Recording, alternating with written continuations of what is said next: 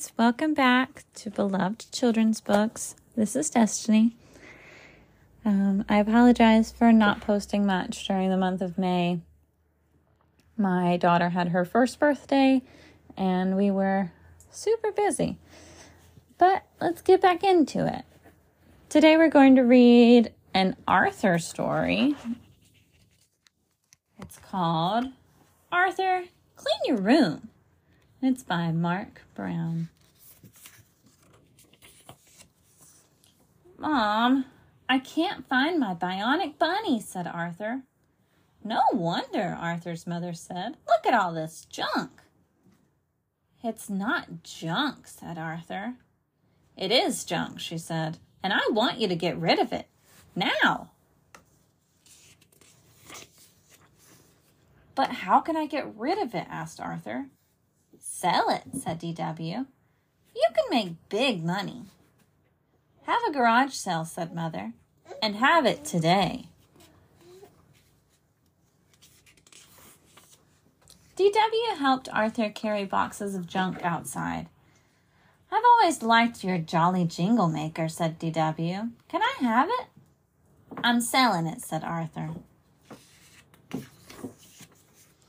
Buster was the first one there. I can't believe you're selling this bionic bunny jet fighter, said Buster.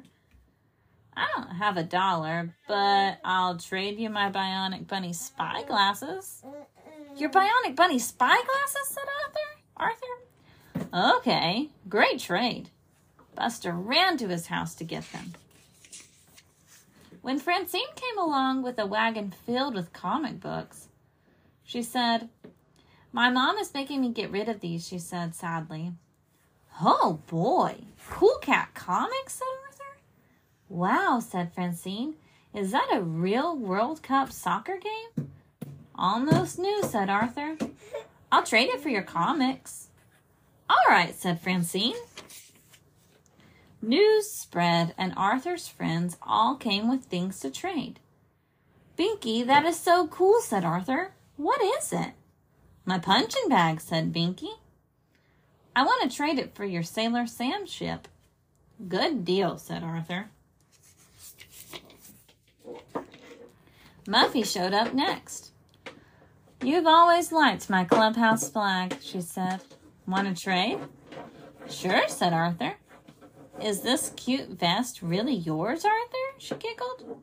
It's yours now, he said. It's never been worn. The brain came with a radio. Needs a little work, he said. I'll trade you my elephant mask, said Sue Ellen. Prunella traded her rock star poster. Fern had a typewriter that Arthur really liked.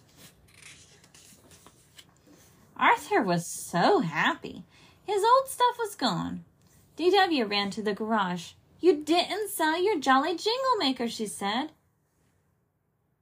But I got rid of all my other old stuff, said Arthur. I'll count your money, said D.W. Well, he said, I didn't really get money. But I got all this great new stuff, said Arthur.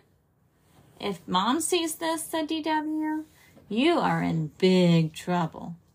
You're right, he said, but what am I going to do? I have a plan, whispered D.W. Later that day, Arthur's mother went to check his room. Arthur followed her upstairs. He crossed his fingers and held his breath. Good job, Arthur, she said. You got rid of all of your junk. Just then they heard a big crash.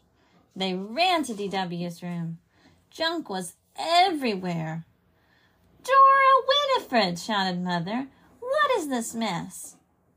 It's not a mess, said D.W. It's business. Arthur is paying me rent, and he owes me $1. I don't have $1, said Arthur. But how about a trade? The end. I hope that you liked this story and that you come back for more in the future. Have a great day. Thanks for listening. Bye.